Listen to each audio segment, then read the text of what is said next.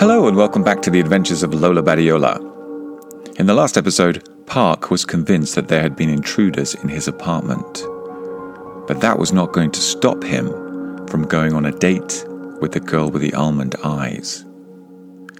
In this episode, we are going to find out what happened on that date. So here we go.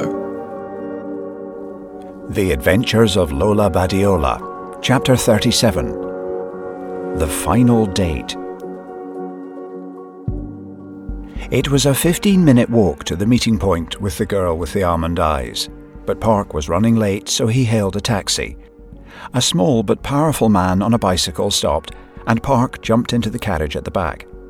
He told the rider where to go and flashed his identity badge from the Ministry of Information. He warned the rider that he had official government business, so speed was essential. The bicycle and carriage dodged through the mixed traffic on the roads of Pyongyang. There were horses and carts, big diesel buses and black limousines competing for the smoothest parts of the road.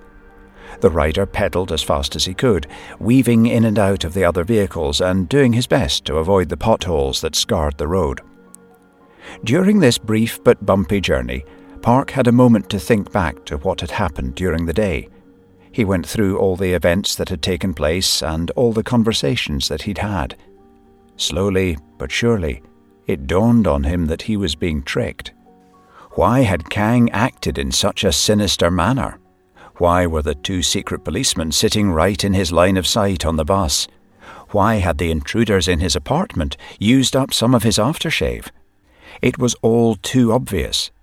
If Kang really suspected him, he would have been more subtle about it. If the secret police really wanted to follow him, they could have done it without being noticed. If an intruder really wanted to break into his apartment, he could have done it without leaving a trace. This was an intimidation tactic, a psychological trap. They wanted to make him feel like he was under suspicion, put him under pressure, force him to make a mistake that would then reveal the truth. He was being tested. On that short ride, Park realized that all was not lost. He just needed to be careful, strip away the fear and paranoia, and focus on his work. After all, if the authorities really believed he was an accomplice to Kim's crime, they would already have arrested him. The bicycle carriage arrived at its destination, and Park jumped out feeling a whole lot better about the world. He thanked the driver for his incomparable speed. Then he headed swiftly towards the bench for his romantic rendezvous. The girl with the almond eyes was sitting alone, dutifully waiting for him.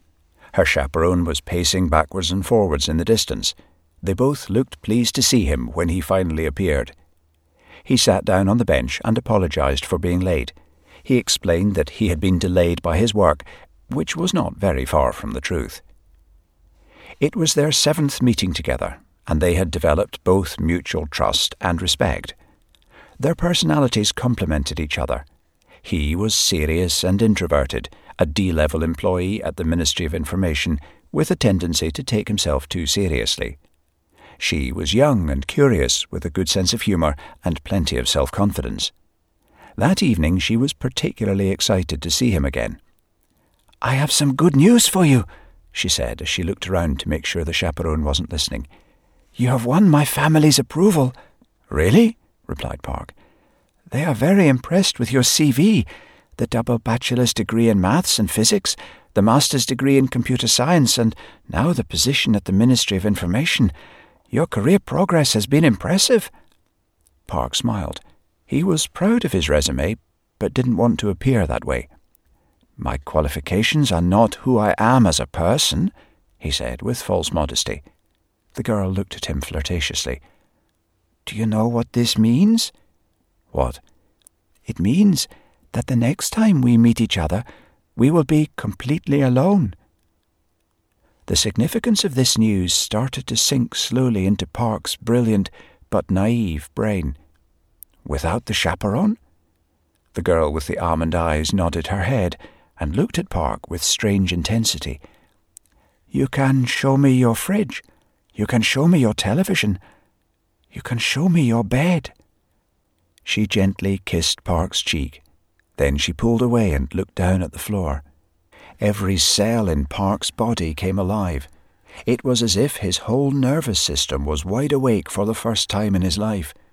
He searched for inspiration. He wanted to arouse her in the way that she had just aroused him, but no ideas came to him.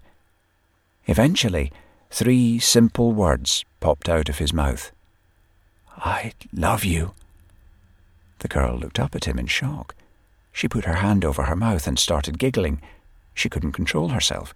She bent over double with laughter. Park joined in. His laugh was nervous. Her laugh was hysterical. Eventually they calmed down and recovered their composure. "I love you too," she replied. There was nothing quite as intoxicating as young love. It could move mountains, make rivers run backwards and bring the whole world to a stop. But it could also be dangerous.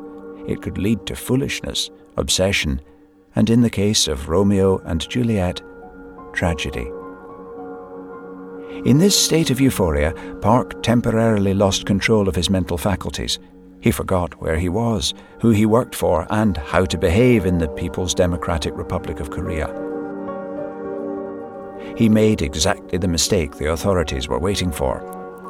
And the next words that came out of Park's mouth were the last he would ever say as a citizen of the fatherland.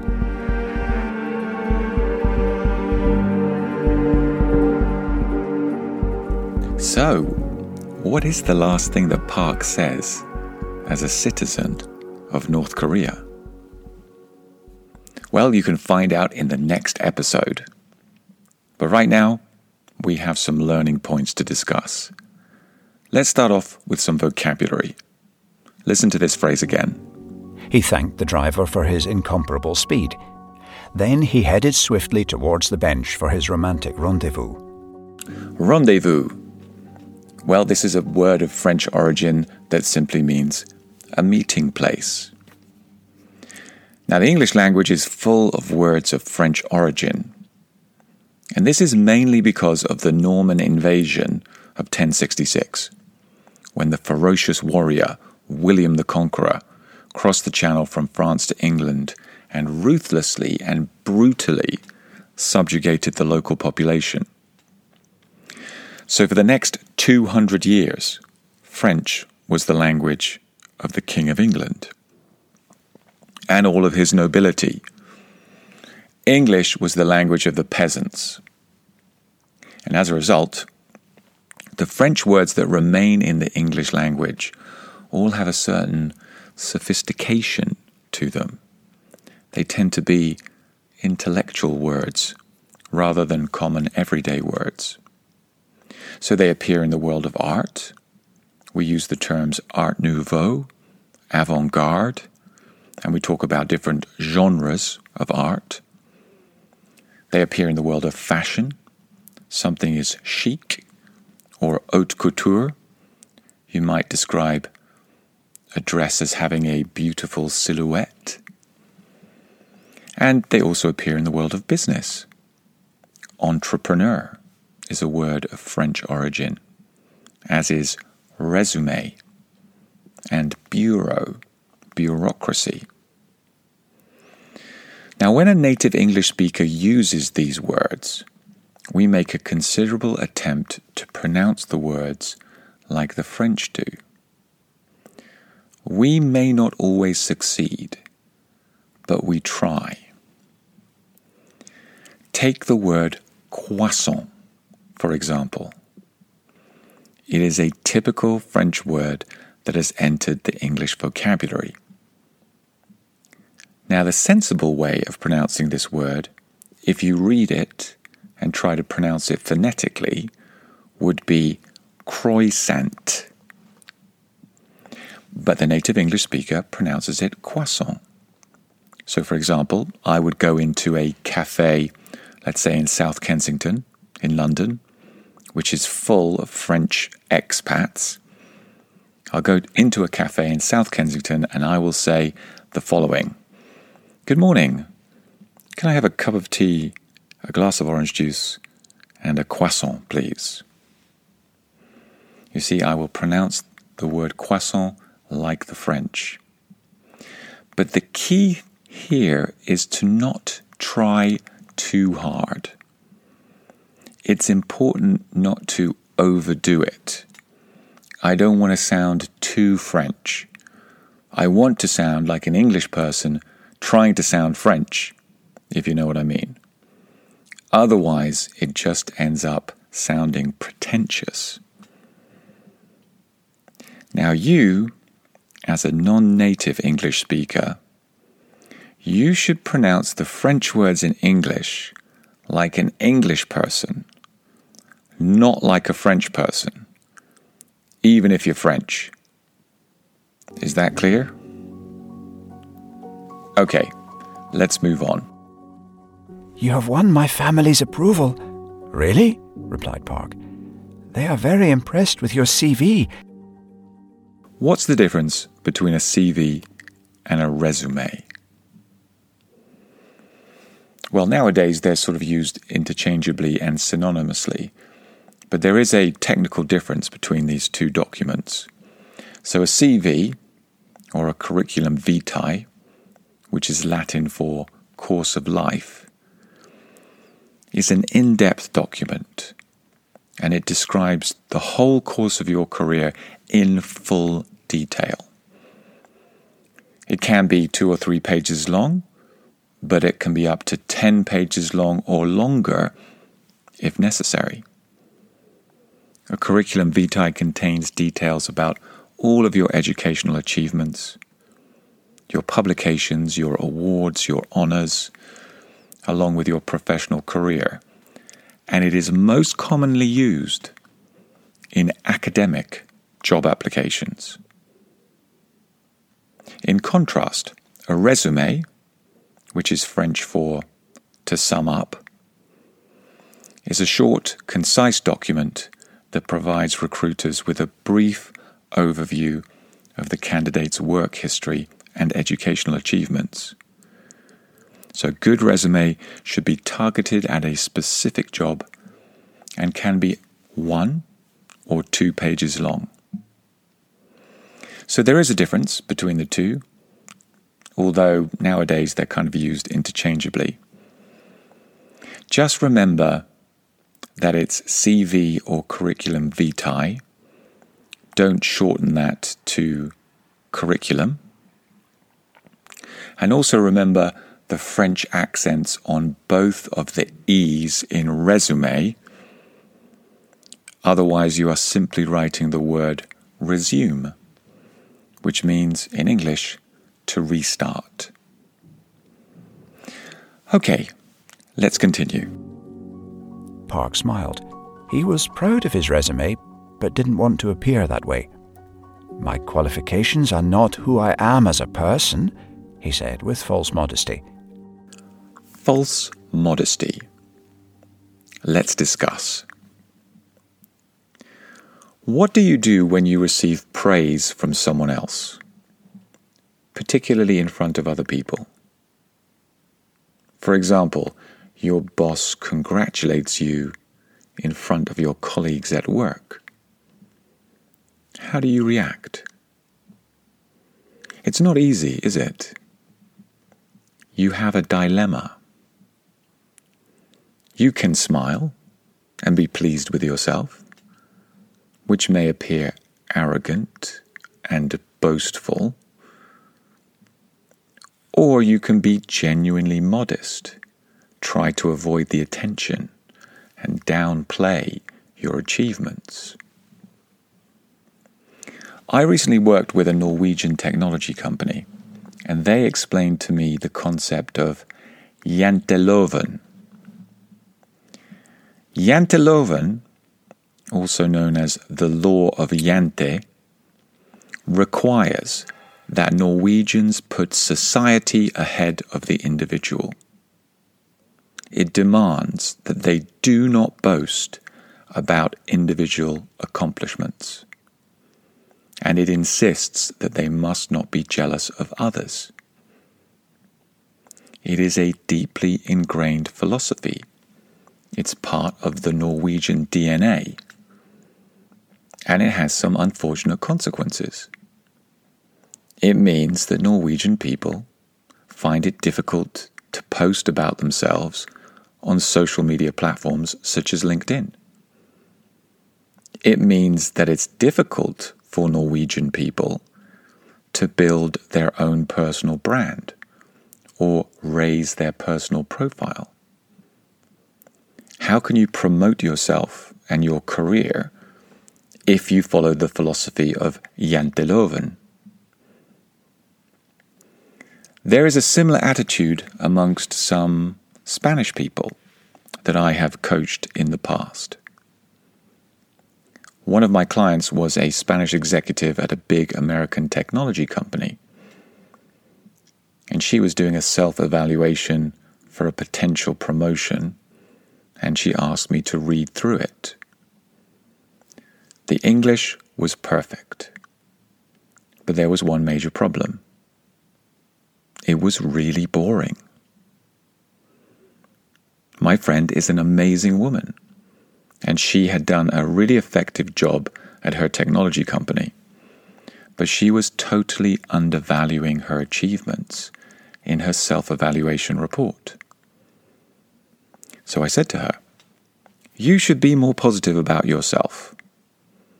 And she replied, No, I can't do that. I don't want to be a cantamañanas." Now, the literal translation of cantamañanas is the morning singer. But metaphorically, figuratively, it basically means that you are a show-off, that you are a fantasist, or more crudely, you're a bullshitter. So a lot of Norwegian and Spanish people tend to be genuinely modest about their achievements, because that is what society expects of them. And it therefore makes it very difficult for them to promote themselves and build their personal brand. Which brings us to the concept of false modesty. In theory, this is neither boasting nor being modest. It is where a person downplays their achievements, but does so in a visible way that seeks attention and praise. So, somebody who is exhibiting false modesty will say, "It wasn't a great presentation. I didn't really have enough time." To which you will reply, "Oh no, it was a fantastic presentation, especially if you didn't have very much time to prepare it." A person exhibiting false modesty will say, "I'm so stressed out about my recent promotion to director." To which you will say, "You totally deserve that promotion. You can handle it." In each case, they are drawing attention to their achievements while appearing not to. And you see this all the time on LinkedIn. When someone starts a post with, "So humbled to receive this award, so honored to be promoted." If you're so humble, you wouldn't be writing about it on LinkedIn.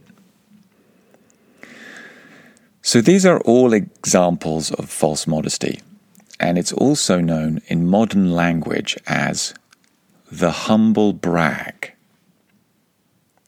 And in my opinion, it is worse than outright boasting. It is worse than cantamañanas, because it is manipulative. It insults the intelligence of your audience. So what's the conclusion here? How do you act when you've done something amazing and people are praising you? People are cheering for you. Well, I think the only thing that you can do is the following. I think you need to be honest.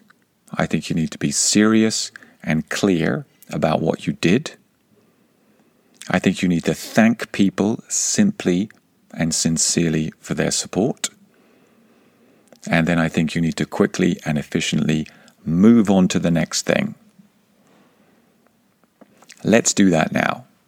Let's move on to the next thing. In this case, phrasal verbs. He went through all the events that had taken place and all the conversations that he'd had. Slowly but surely, it dawned on him that he was being tricked. To dawn on is a wonderful phrasal verb. It's almost an idiom. You know what the dawn is, right? It's the sun slowly breaking over the horizon, bringing light to the world at the start of the day. Well, if something dawns on you, it means you slowly begin to understand or realize something for the first time. For example, the solution finally dawned on him. Or, it dawned on me that I was lost. And in our story, it dawns on Park that he is being tricked. Okay, here's the next phrasal verb. Eventually, 3 simple words popped out of his mouth. I love you. If words pop out, you say them suddenly without thinking about them first. Like the cork of a champagne bottle pops out under pressure. Park didn't mean to say, I love you. It just popped out. Okay, here's the third and final phrasal verb. Park joined in. His laugh was nervous. Her laugh was hysterical. Eventually, they calmed down and recovered their composure. To calm down is to stop feeling upset, angry, or excited. So, for example, he took a few deep breaths to calm himself down. And in our story, Park and the girl with the almond eyes were laughing nervously, but eventually calmed down. And on that note, we come to the end of today's session. If you'd like to improve your advanced level of English in a more formal situation, please join Marina and me for live and interactive classes. Just search Club Grattan on Google and you will find us. We hope that you can join us for the next podcast. Until then, keep bringing English into your life, and remember, don't be too modest about the great things you do.